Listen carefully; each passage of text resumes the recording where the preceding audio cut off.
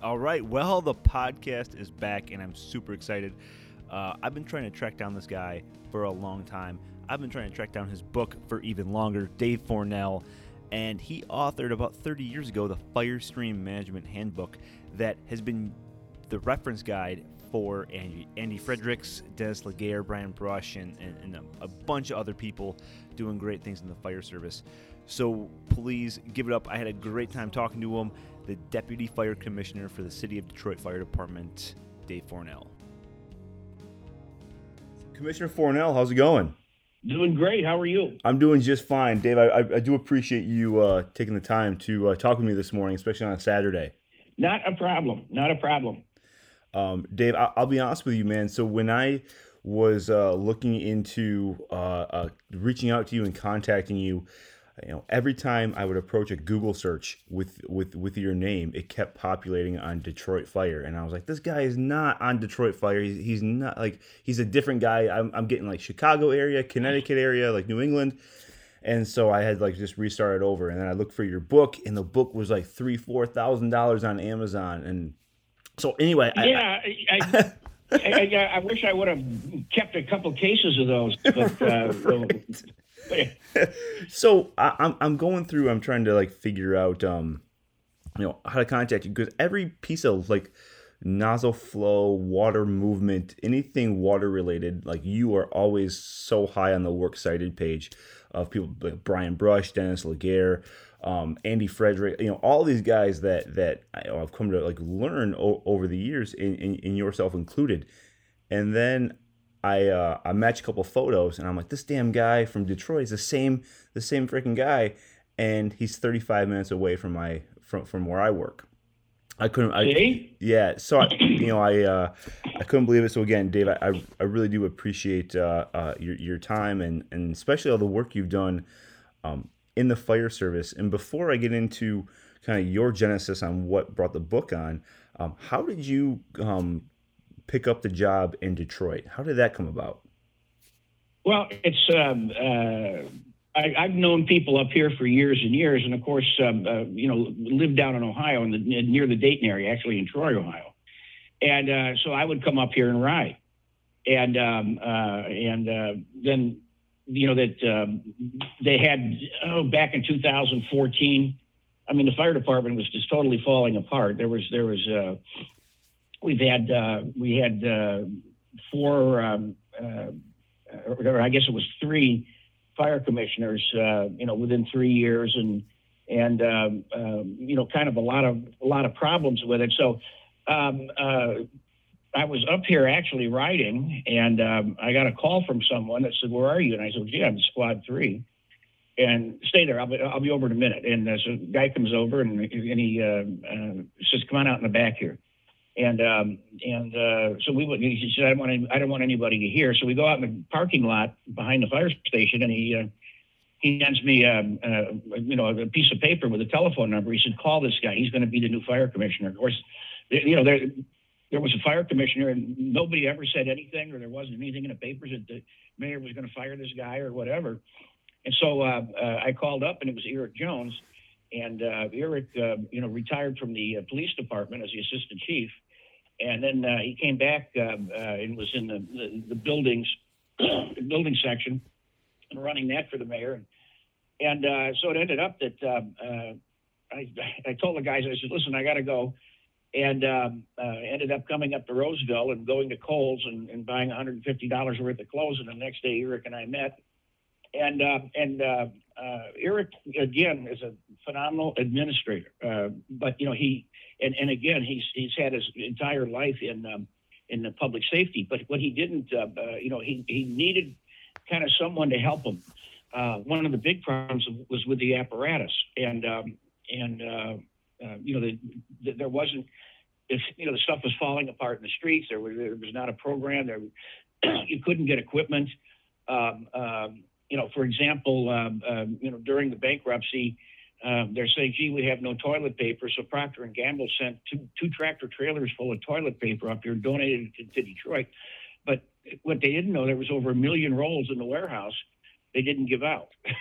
It was like a management thing. So in any event, what Eric was looking for was someone with the vast fire service knowledge. So, but to give you the background is that I've been a fire officer. I've been again writing, and also I was in the news business too. So in my checkered career, I was bureau chief of United Press International in New Orleans, and then went to work at the New York Times sports picture editor. So when I was there, and I was driving back and forth, actually taking the train back and forth because we lived in Danbury, Connecticut, and then I started. What really started this whole thing off was Hackensack, New Jersey had a fire. This was many years ago, and there was an outfit called FETN, Fire and Emergency Training Network, and they would actually send out videos weekly. Well, they did there was a number of firefighters killed in that fire. They didn't recognize it was a bowstring truss roof and everything. But when I was looking at the video, they know the firefighters are trapped. The firefighters are on the radio that said, "We're trapped, come get us," and all of that. And they were trying to fight this humongous fire with a Navy nozzle, 2.5-inch nozzle. And of course, the Navy nozzle was never designed for structural firefighting. This was the dealership fire, right? Pardon me? Was this the dealership fire in Hackensack? Yeah, the Hackensack Ford. Yep. Okay, keep going. Sorry. Yeah, and so I said, why on earth did they have that thing on there? And then I started thinking about it. Well, maybe there's maybe we need to write about water flow. We need to write about things. So it ended up that luckily here I walked into fire engineering's offices, and Tommy Brennan was the editor at the time, and then there was another gentleman that handled the books, and so I went in there and of course Tommy Brennan was quite a drinker, and he says, "Well, come on, kid," and we go to a bar downstairs, and he sat back and said, "I've gone to 100,000 fires and all this kind of stuff," because of course he was in New York for many years, and he said, "So, what makes you? I mean,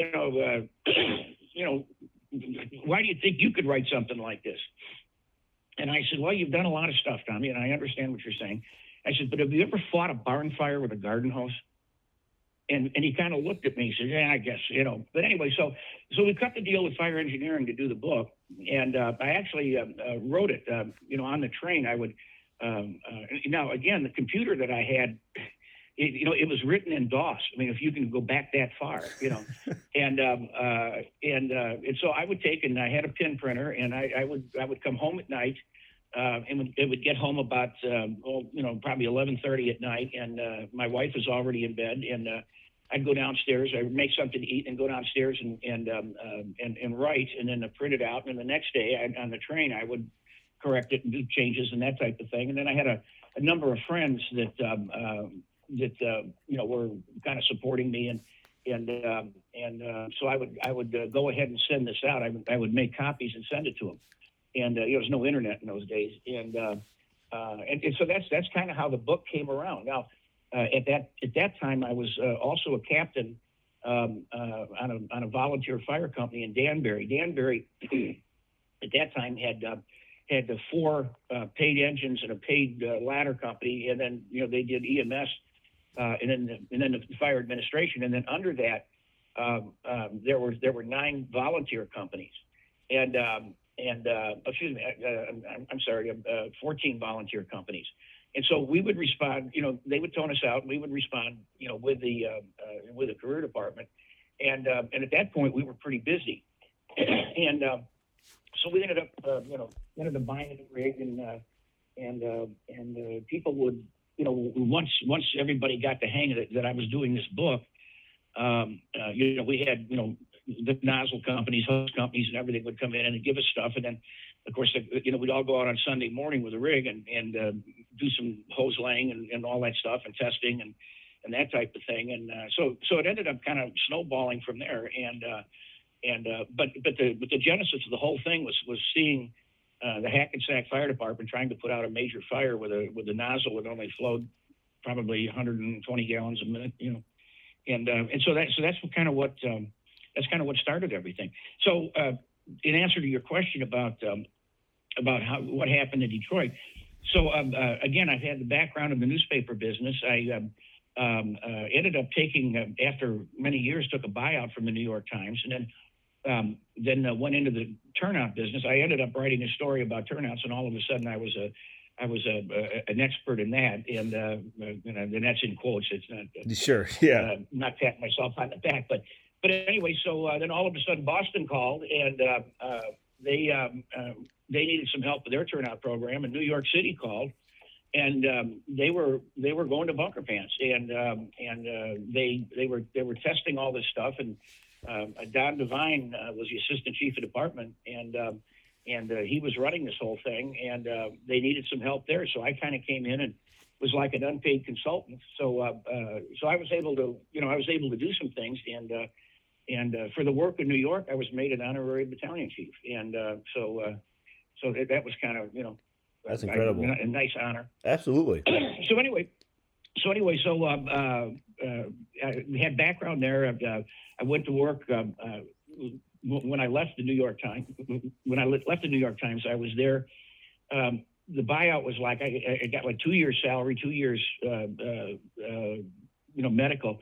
So the good news was I was able to work on all these projects and everything, and I finished the book, and then went to work for Morning Pride as their sales manager, a turnout gear company, and then ending up went to work then for Ferrera as their first regional manager. And so I've had background. I mean, I've worked for other turnout companies and other fire truck companies and that type of thing. So I had the background in apparatus, background in turnout gear, background in the news business and that type of thing. And so I came on board in October of 2015, and I was a senior consultant, to the new commissioner.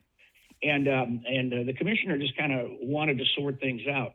The commissioner before him, in the Detroit Fire Department, there on the 7th floor is the executive offices, the commissioner's offices and that type of thing. And then on the 6th floor, the is the firefighting and EMS, the department, the heads, the chiefs, and all that stuff are there.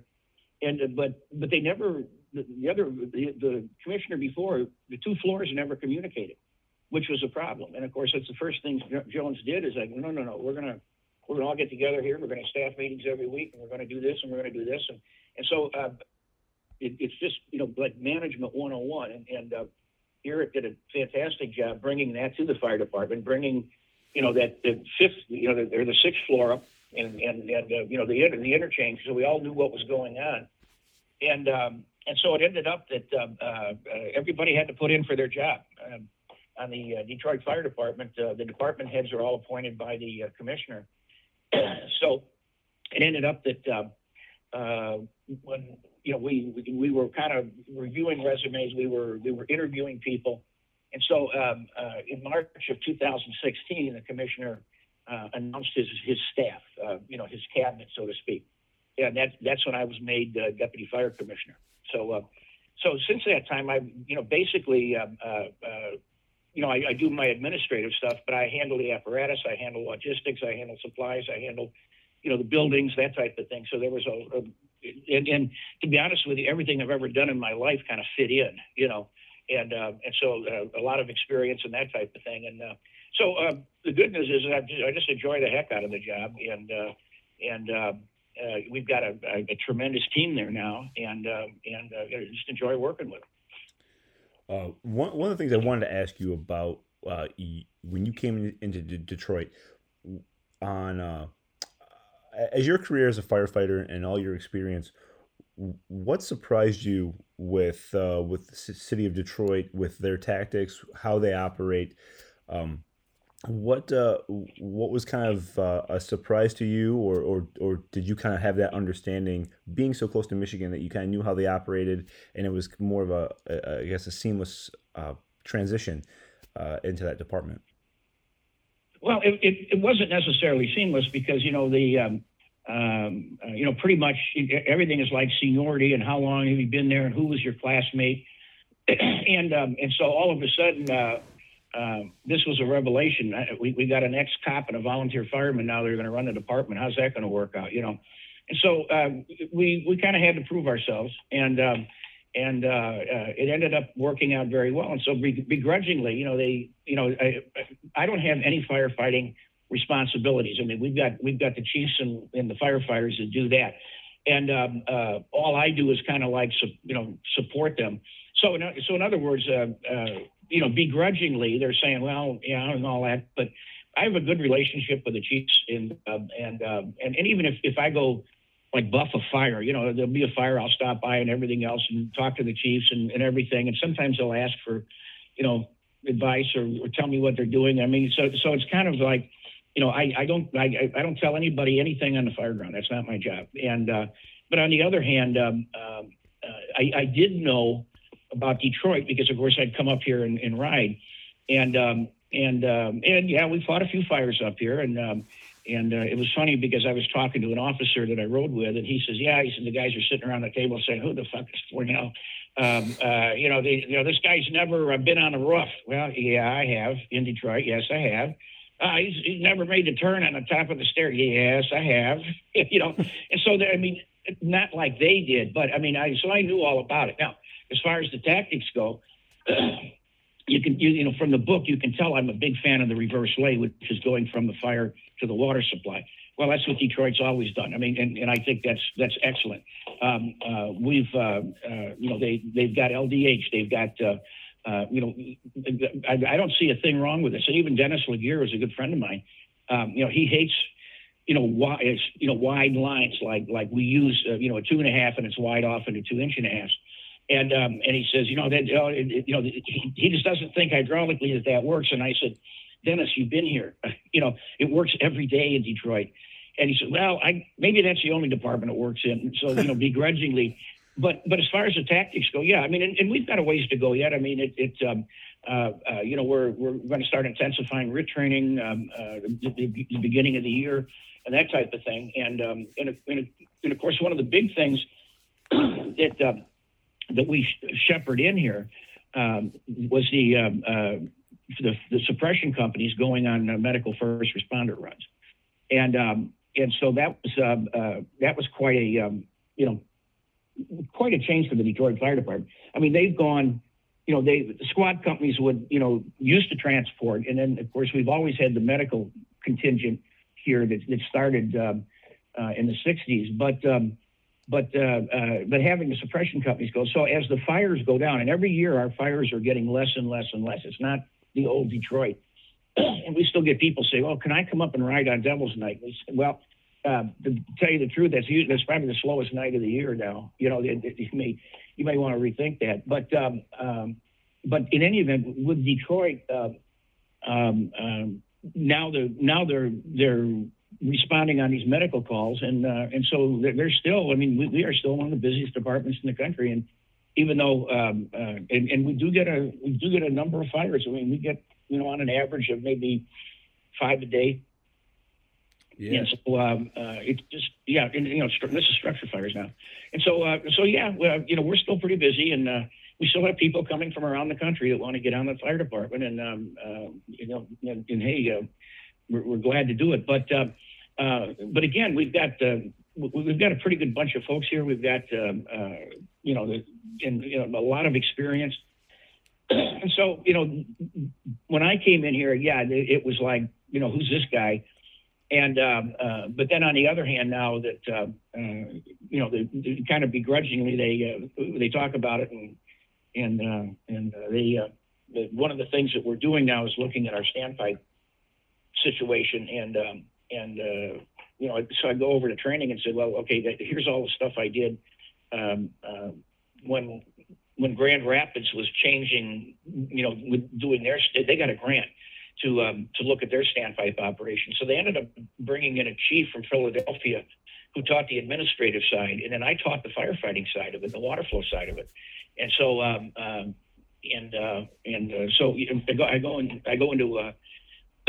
go into Grand Rapids now, and oh yeah, you're the standpipe guy, So I said to Detroit here, and I said, listen, I'll give you my PowerPoint and I'll do all this kind of stuff, and I'll be happy to work with you on it. So it's a collaborative effort. We're doing that now. We're testing some new hose. We're doing some other things. So again, it's you can't do everything at once. So with Detroit, we're taking steps at a time, and things are I'm not saying turning around, but things are running very smoothly here now. Well, I mean, that just speaks to the collaboration that's kind of found in the fire service, especially those members that want to engage with others. I mean, bringing Philadelphia in for standpipe operations is huge, given that they had their own major incident back in the early '90s with the Meridian fire, where That's correct. the bank where they ran into, I think it was the PRVs, or they had so little a flow in that fire. So to bring in a department that learned from such a terrible incident to help another department is such a good utilization of those skills. It's really quite incredible. I wanted to talk real quick too. You mentioned it earlier. Detroit definitely has their style, and it's one of the most unique ones where they drop their bundles at the fire. They're not going to short stretch. They're going to reverse lay to the water source. If that doesn't work, they're going to go to the next water source, and that clears the front for the truck to come in. But even before coming to Detroit, why was that your preferred method of water supply operations? Well, I grew up in Chicago, and spent many hours on the Chicago Fire Department. I was a career firefighter in Addison, Illinois, and very early in my career, and so I would do 24 hours there, go home, get changed, go downtown and ride in Chicago, and that was in the early '60s when Chicago was burning, New York was burning, that type of thing, and so we got a tremendous amount of fires. But I like the fact that and you just mentioned it, the engine goes to the water source. If they have a bum hydrant, they can keep going, and then they're out of the way, and which leaves it open for the trucks, and of course in those days the snorkels would come in. But yeah, and I just think that's where the engine belongs, is at the water supply, because now you've got total control of what comes out of that hydrant. No, that's one of the things I was definitely picking up from reading your book. It's been one of the things I've been kind of nerding out on the past the past week or so. It's been really incredible. One of the things I really did take away was nowhere could I really find adequate information specifically relating to water supply. And this is no attack on my own department, but I would ask members on my department, guys that have been there for a while, people that were setting policy, and asking them, why do we flow what we flow? Why do we do what's happening? What's the hydraulics behind it? And unfortunately, the best answer I could be given of why we supply this thing at 150 is because that little metal tag on the pump panel says that this truck is optimized at 150 psi for gallons per minute, and that was it. That's the only thing I could get, and I guess it was one of those things. Well, we got Hagen an answer, so we'll shut him up, and I'll just kind of return the other way. But one of the biggest kind of takeaways that I had gotten from you was the water delivery versus 4 and 5 inch. I knew departments were going to 5 inch because it delivered more water. I couldn't tell you why. Mm-hmm. I couldn't tell you though how much more water. And really, when you present it to maybe someone disconnected from the industry, doesn't understand it that much. Yeah, how much water delivery could you have going from 1 inch higher in a jacket? Well, pretty much double. And that was probably one of the wildest epiphanies that I had. That going from 4 to 5 inch is going to double your water delivery. So again, that was another cool, great thing that I found from your book. So talking more on the nozzle side, if a department wants to start establishing research into their water delivery, how they're getting water on the fire. Again, one of the coolest things that you compared, or that you even talked about in your book, was the nozzle. The nozzle itself is what creates the pressure. If you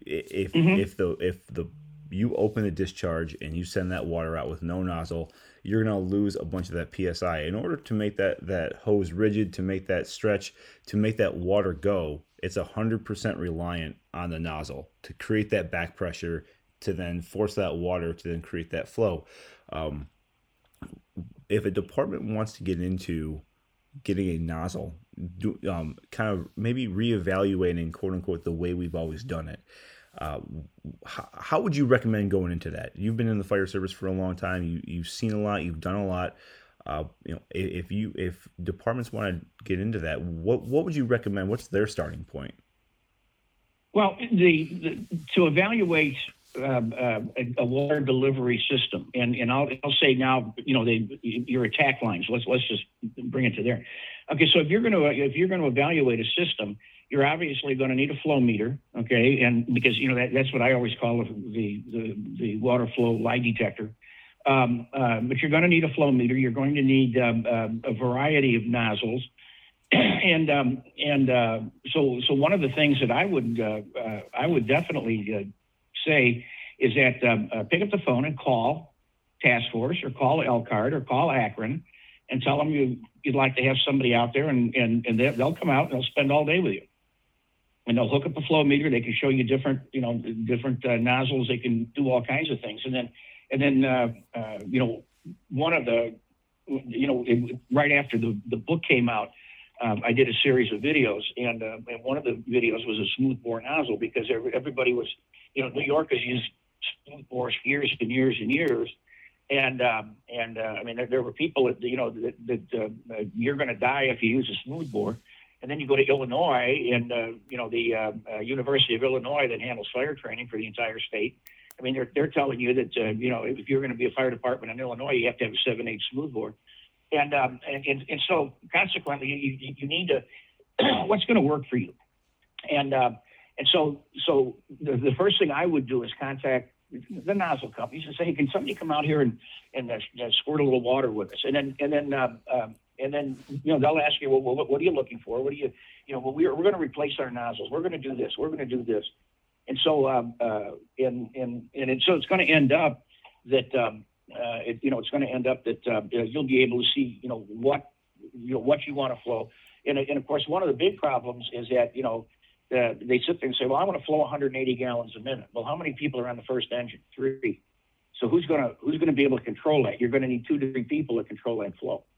And, New York City, uses a 15/16, and a little bit of history that, who the hell decided 15/16? Well, you go back where they had this rapid water, and Union Carbide had this product called UCAR, and it was a long chain polymer, and they found out if you injected it into the hose stream, it actually reduced the friction loss.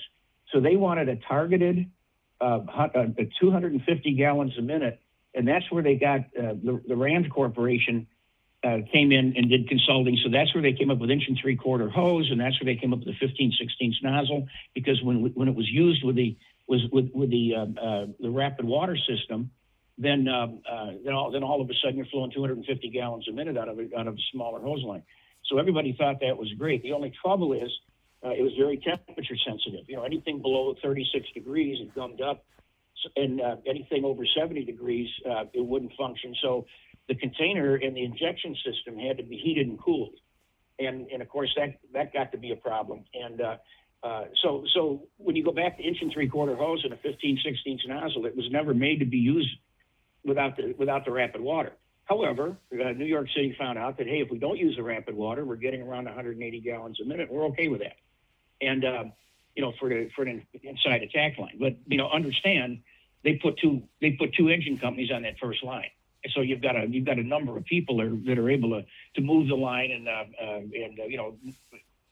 counter the reaction and everything. So the first thing you look at is, and I'll go back to Detroit. Everybody said, gee, why do you use 1.5 inches? Well, years ago they tried 1 3/4, and that's the first thing I ask when I do a class. They'll say, who uses 1 3/4 hose? And everybody's hands shoot up. Okay, why? and they all sit there and look at each other. And we go into the history of it. I mean, there's nothing wrong with 1 3/4 hose, but it's kind of become a de facto, the standard. And but on the other hand, okay, so here in Detroit we use 1.5 inch, and we use a low pressure combination nozzle, 125 at 75, and one person can handle that line flowing 125 gallons a minute, and the second person doesn't need to be backing them up; they can be shoving the hose up the stairs.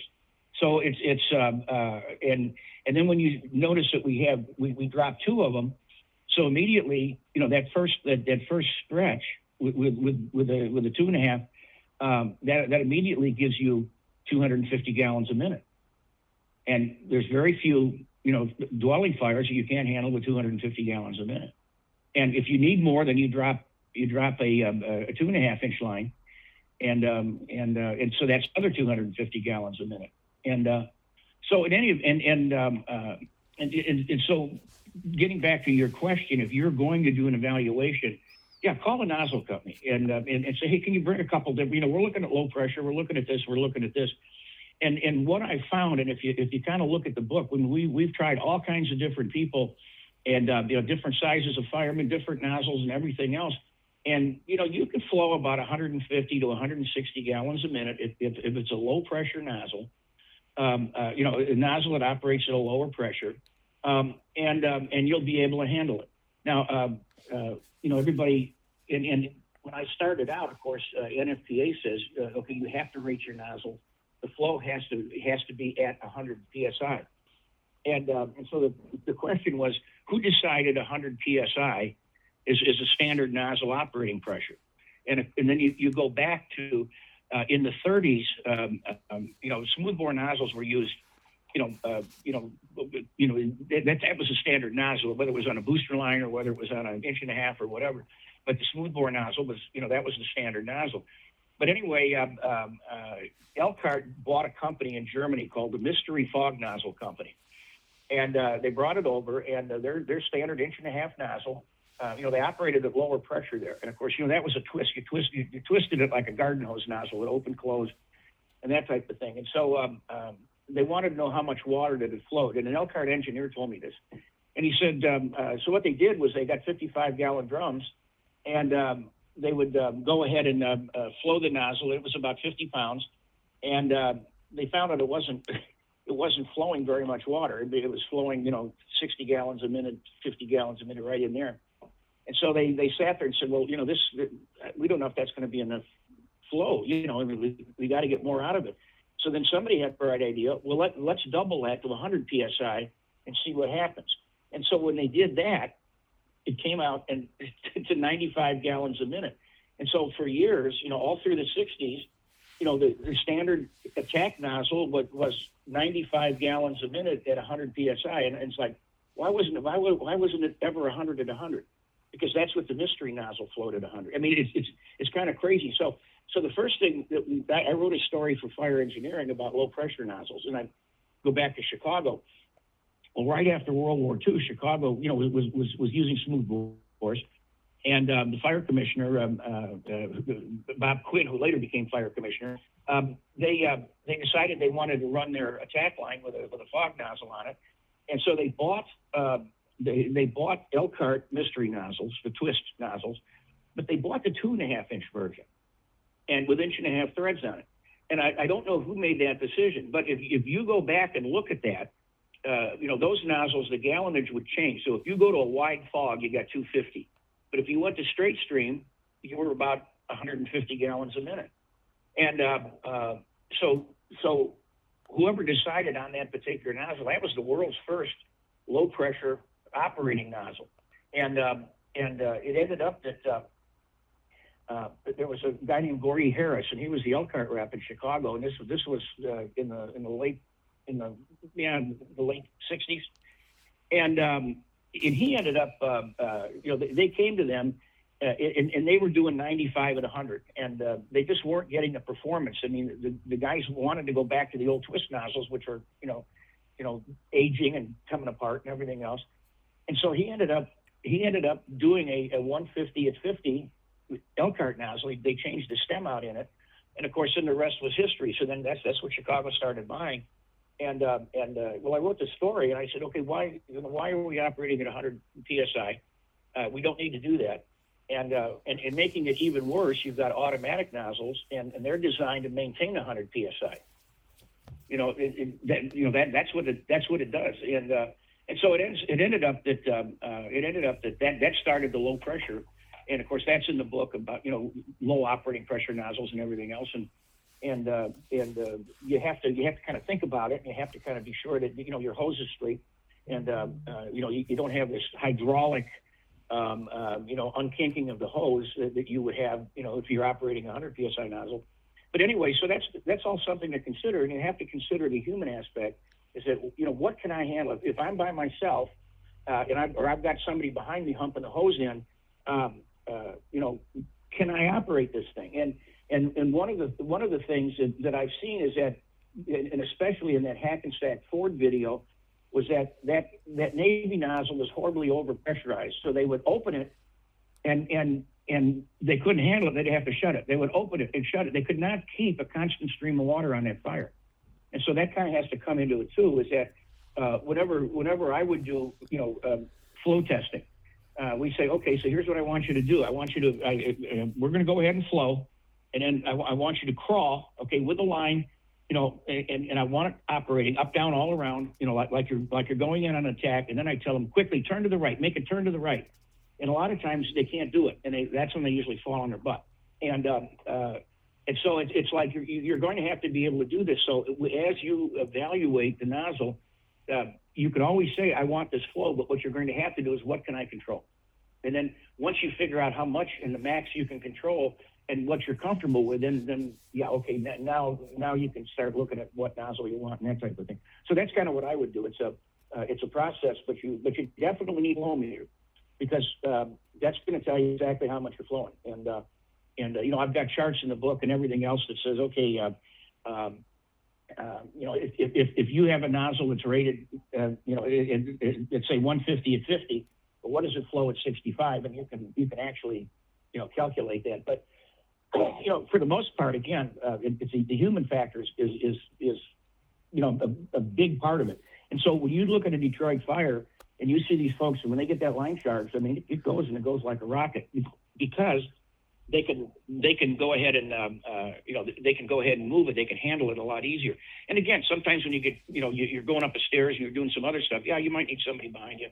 But again, this all it's like if they had a 15-16 smoothbore on there, they'd have a hell of a time. It would, not that they couldn't do it, but it would be so much tougher than it is like it is now. But I mean.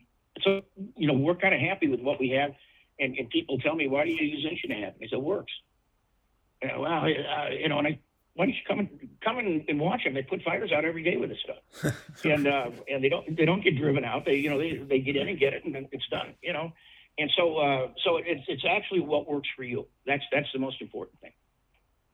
So taking that kind of same mindset of what works for you, you talk a little bit too in the book about when it comes down to speccing an apparatus, and I think there's a lot of departments that when an apparatus time comes around and we start looking at what's available, what's on there, a lot of times I think we gravitate towards I want the Whelen, XJ9, blinder on this side. I want it to be black over red. I want rhino lining here. I want an EQ2B in addition to a Federal Q. And one of the things you kind of mentioned early on in your book is there's kind of that all that stuff is sexy, but it doesn't really look at what this engine is going to be doing. What's the main purpose of this engine? So if you could expound on when it is that time for apparatus speccing, when we do find those committees, and it is time to start looking at our apparatus. What should, aside from how bright and how loud we can make it, and for some departments, how quickly can we turn our ugly yellow trucks into red ones? Mhm. What should we also be evaluating? Well, I think, again, I'll go back to what works for you. And I'll take a good example. Department, this is going to be the first truck they bought in 10 years. It's going to be an engine, and they want to do all this other kind of stuff. And they're going to put a 2,000 gallon a minute pump on it. And the first thing I say, okay, why do you need 2,000? I mean, do you need it for your ISO rating or whatever? Well, no, but we just want a big pump on it. Well, yeah, okay, but you understand that do you have a place you can test it, because you've got to use two suctions. So the suction has to come off of each side. And we had a situation. It's interesting. Dayton, Ohio, because I lived right near there and worked with those guys, and they had bought a stock unit, and it had a 2,000 gallon pump on it. But the cistern that they used at the fire academy, they couldn't get two suctions in it. And it was like, well, geez, what are we going to do? And I said, it's easy. Call Hale, and I gave them the name of an engineer, and tell them you want to derate the pump to 1,500, and they'll send you plates for it, and then you can get by with one suction. And so you have to kind of think practical things like that. You also want to think about and I'll take a Detroit. I mean, they're tough on apparatus in Detroit, and so we've got push pull controls, but we use sector gears on the inside as to activate the valve instead of just a rod that goes and is pinned into the valve. Things of that sort. But do you need that? Probably not. But again, you want to go ahead and you say, okay, I want an LDH discharge. That should be at least 3 inch. 4 inch is fine. Do I need a front suction? Do I need a rear suction? If you're forward laying, maybe the rear suction would be a good idea. And so this is the kind of stuff you have to look at what's going to fit your operation. I've bought a lot of fire trucks, and I sold a lot of fire trucks in my time. And it ended up on my previous department, we ended up getting a hell of a deal on a demonstrator, and it was set up like a Phoenix pumper. Now the Phoenix, the engine is behind the cab, and there's cross lays over that, and then it's got a rear mount pump on it. And now for a rural operation, I mean, since we bought that thing, my God, that rear mount pump is phenomenal. And because we set the porta tank right up behind the rig, and boom, one suction, you're in the porta tank, and the pump controls are on the side, and that thing has been a heck of a thing. And a department near us, Lockington, came and looked at our truck, and then the committee just decided that's what they wanted. But they wanted an 1,800 gallon tank, and they wanted to put a 2.5 inch pre-connect on the front with their ground monitor on it and everything. And they took a lot of time on that rig, and it was unusual, but it's probably one of the best rural trucks I've ever seen, and they love it. And so it's like what do you want the truck to do? If it's going to be a rescue pumper, well, now you're going to have to put tools down there.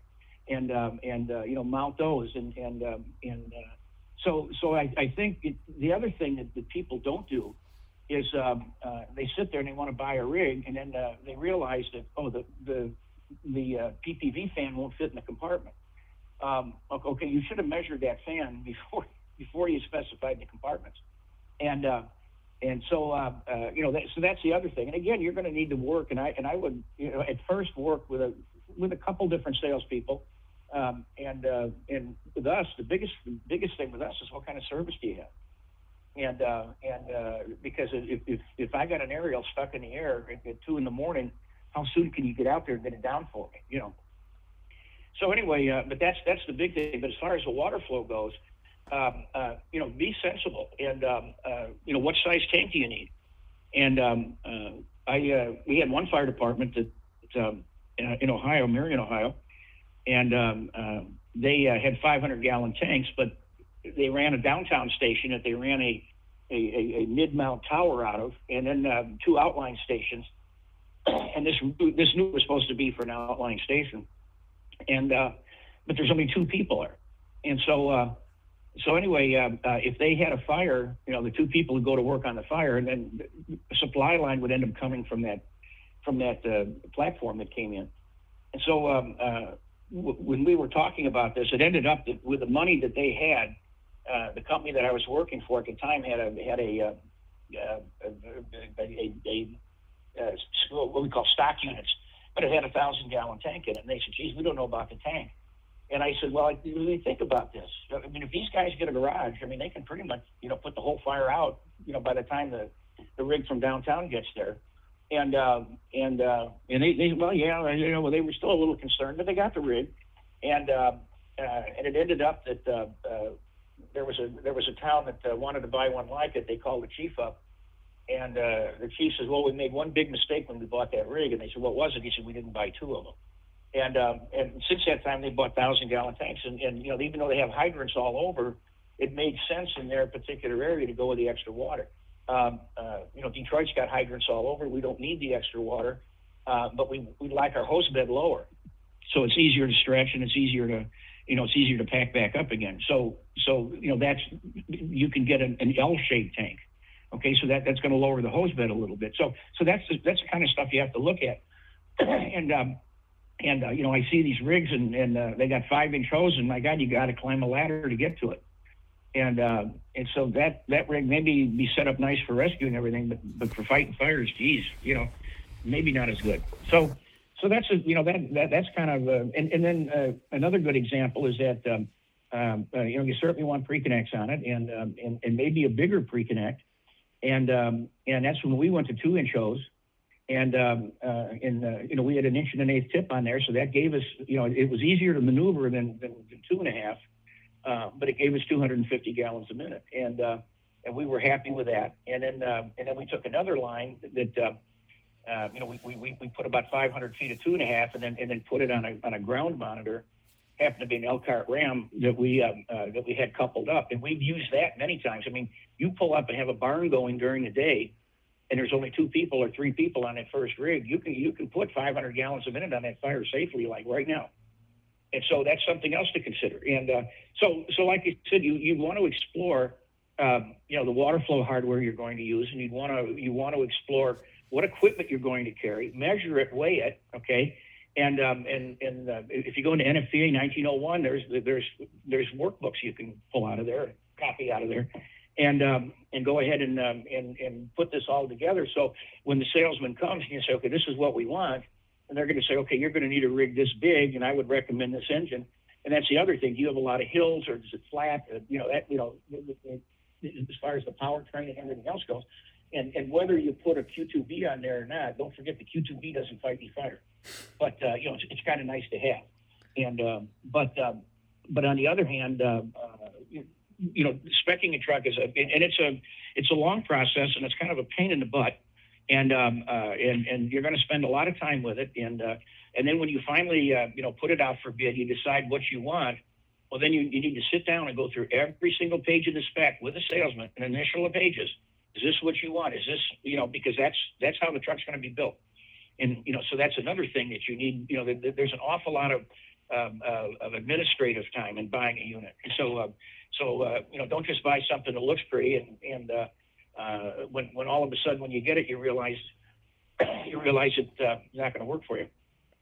Yeah, no, absolutely, and that's a big thing too. That our department is definitely under that same evaluation too. Is we have we do have the trucks, but it is time to evaluate that.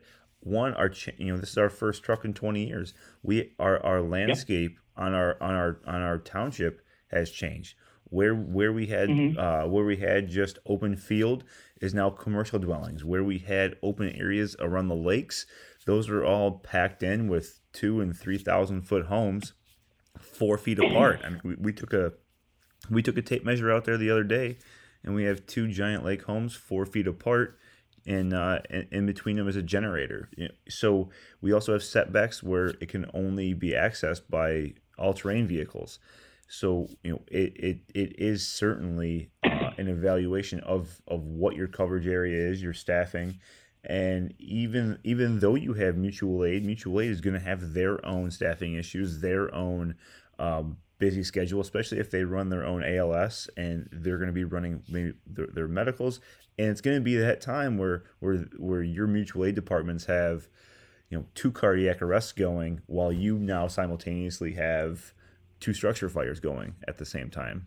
Mm-hmm. And so Mm-hmm.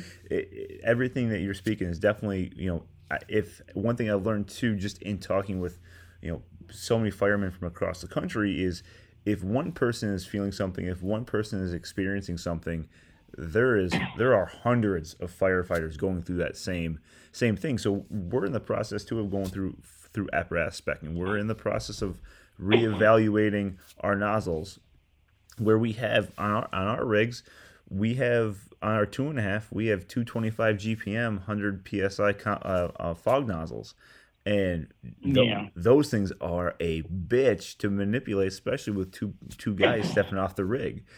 And so some of the heartache and some of the issues that I run into, and I know other people run into, is trying to change that mindset of your leadership, who they themselves either put these nozzles in place or they were trained on them. So it's not just for some, especially for me, it's not just a nozzle swap. It's a complete re-education of your leadership and taking them maybe in an area that they're uncomfortable with.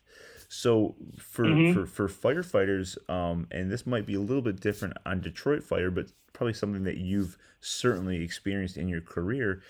If we have firefighters that are really engaged, they're really passionate, they have they're reading literature, they're seeking out sources, and they're looking at maybe changing sort of the way we've always done it, sort of mindset, either in what kind of tools they run, color choice, nozzle selection. As a member of senior leadership like yourself, and a person that served as a company officer and everything in between, what is your recommendation for those firefighters that might meet that resistance, but might come with it with that same sort of passion and hopefully education behind them? Well, it goes back to a lot of things. I remember, when the book came out and people are really pushing, smooth bores, and there was a big divide. And we would find some older folks that said, "Yeah, we used them all the time. That definitely that's what we want." And but then some of the younger folks said, "No, I got to have automatic nozzles. You're going to die if you use a smooth bore in a building," and that type of thing. And so it's hard to say. And you get all kinds of firefighters, and there's like 2,000 shades of red, and somebody's going to complain that the shade of red that's on the rig is not the one they wanted. They wanted one that was that was more maroon colored, and so the whole idea is that you're going to have to open up your mind. And I always tell people before I do a nozzle class or do a flow class, and I said, just go ahead and stick an inch and an eighth tip in one ear and just kind of flush the brain out of all the old stuff that you've heard about or thought about, and we're going to go ahead and you just open your mind up and see what's going to happen here. And usually by the end of the day, with the flow meters and with the different hose and by handling all the other stuff, now you're going to start to get a perspective of what goes on. And the same thing with designing a fire truck. Well, what do we need? I mean, do we want a commercial chassis? Do we need, something else? I mean, like in your particular case, okay, if you've got problems getting in, you want to put maybe a 1250 tank on there or a 2,000 gallon tank. You wouldn't think so, but where my parents lived up in Wisconsin, Delavan, Wisconsin, they've got a pretty progressive fire department up there, and of course they've got hydrants all over the city. But when they bought they bought an engine a few years ago, and they put a 2,000 gallon tank on it, and everybody thought they were nuts. And I've got a video. This guy was working on his car, and the thing exploded in the garage. They got there, the whole front of the house was going, and it was so neat that they pulled up in front and they deck gunned it and knocked the stuffing out of the fire, and then they pulled a 2-inch and started mopping it up. But when you see the knockdown, and that right there is that everybody thought they were crazy running 2,000 gallons of water on city streets, but for that particular thing, they knew the manpower. It takes a while for everybody to get there, and volunteer department, that type of thing, and it improved itself right there. And it was, the video was amazing. So that's something to think about too. So don't discount anything. Sit there and talk about it. And one of the things that when we looked at, we had all of our former squad trucks, were they were like parcel delivery trucks for years, and then 17 years ago they bought the SVIs, which were what they call a walk-in rescue. But the trouble is, they're only running 4 guys on that thing, and so they're hauling around an awful lot of air. Okay, and our predecessors, they had a fire here where the engine company was running a mini pumper because they didn't have any spare engines available, and they pulled up on a fire, and somebody died in it. And so one of the things that they said that every first out suppression piece is going to have water on it, something I believe in. We've always, our ladder trucks have always had water on them, the booster pump and 2 red lines. And so when we bought the new squads, we got guys from the, that were working on the squad companies. We talked about it. We did, they did all kinds of things. So our squads have a 300-gallon tank, and it has a pump on it and just 1 red line. And you have to, understand, out of our 7 squads, 5 of them are in houses with no engines. And so if they go, and I'll take squad 3, they're all by themselves. So if they go on Interstate 94, they might get a car wreck. The car's burning, somebody's trapped in there, and they'd have to wait for an engine. Well, now they can go to work right away. So it was interesting because we're buying 2 more. And so we had we've got an advisory board, and so we had those guys there. We had squad people there, and they brought squad 3 over to the shop, and we walked around it, and we stood there. So we opened up the back compartment, and I said, "All right, you want water on it or not?" And all the officers are, "We're not giving that up." Nope. And it's interesting because they were complaining about it before. But now, I said, you were carrying air around, but now this you're fighting fires with. And so they, so that was pretty successful. So that was something that, a little resistance at first, and then all of a sudden now they wouldn't want to be without it. So like you said, it's something you have to kind of open your eyes up and again, just do that brain flush and be open to what was interesting too is that I did a consulting job down in Memphis, and the fire, I think they call him the superintendent down there who runs the fire department. Many years ago in the 50s, you had a lieutenant, and the lieutenant was the nozzle. Okay, they were on the back step, and then the captain was in the cab, and when they got a fire, Memphis was the birthplace of fog firefighting. And if you go back in the literature, that was where the FDIC was held. And they would do all these different demonstrations and everything. And it was fog in the late 50s. I mean, fog was magic, And so it ended up that he called me in and said, "Listen, we want to change our nozzles." And he said, "I remember when I was a lieutenant, I always had to carry a smoothbore in my pocket." And he said, "But I would come on duty that day, I'd take the damn fog nozzle out, put the smoothbore on there." And he wanted to go back to smoothbores. Well, okay, so they bought all our stuff from Elkhart. So Blair Schrock from Elkhart came down. I came down, and so we got the 4 busiest engine companies in the city, and I took them through the nozzle class, and we talk about, the history of nozzles. We talk about the GPM and the 100 PSI, and they were running 100 PSI nozzles then. And then I got into it, and then we did the smoothbores, okay? And boy, you could tell these guys were all bulled up, man. They had, they had their arms crossed, and they were not, this was not receiving, it wasn't getting through to them. So then we went out to the burn tower, and which you couldn't burn it anymore, but you were able to flow water. And so we put the flow meter on and did a 7/8 tip and showed them how much more water they were flowing and everything else. And they all agreed, yeah, but they were not buying into the smoothbore. So we went back to the superintendent's office and the director of training and Blair and I, and we said, look, Chief, this isn't working. These guys are not, they are not going to accept the smoothbore. So I said, why don't we take it a step further and we'll do a low pressure?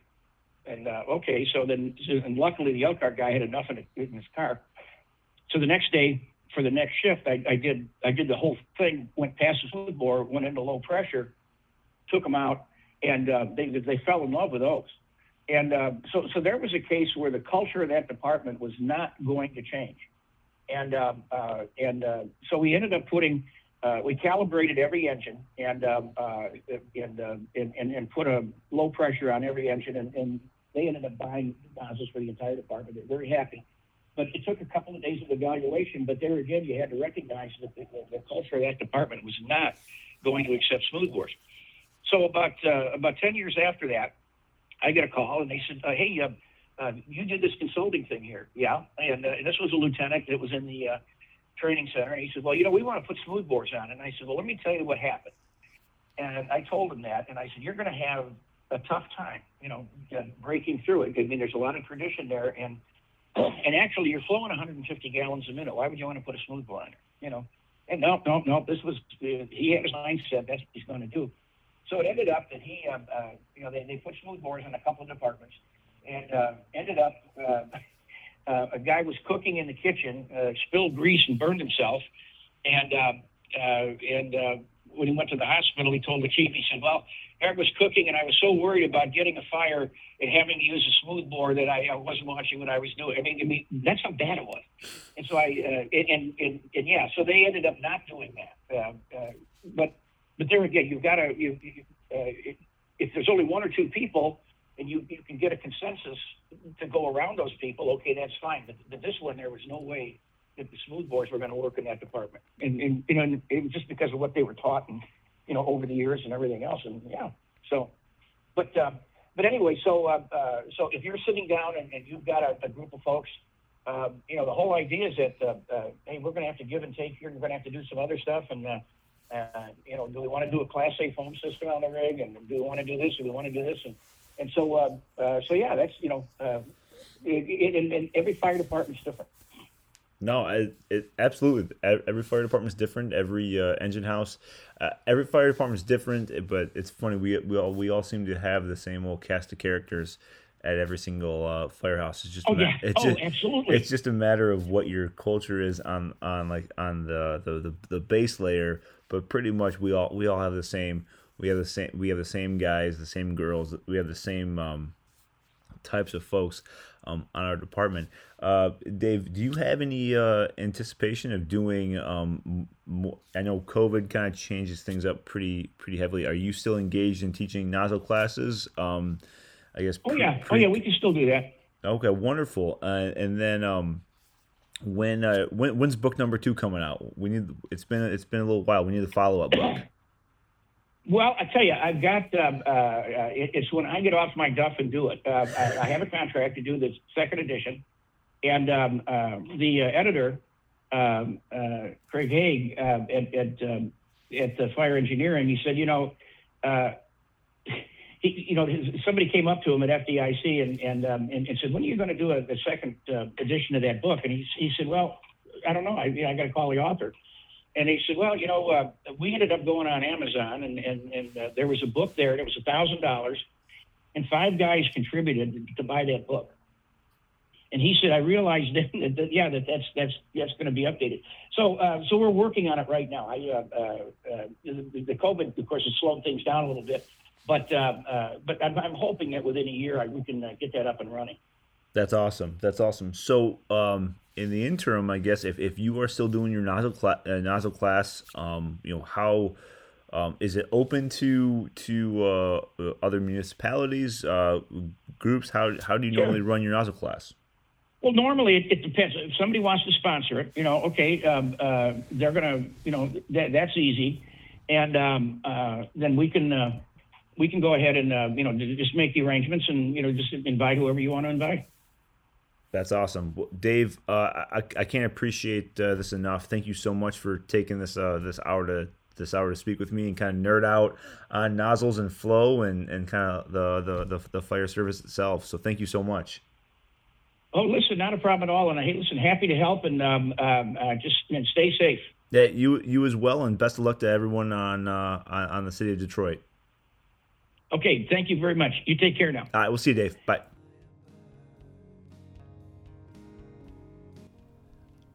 Thank you guys so much for listening and following us even during the hiatus. I promise we're not going to let that go that long ever again. And thank you to Dave Fornell and all the work he's doing. And I am jacked for his second volume book that hopefully is coming out soon.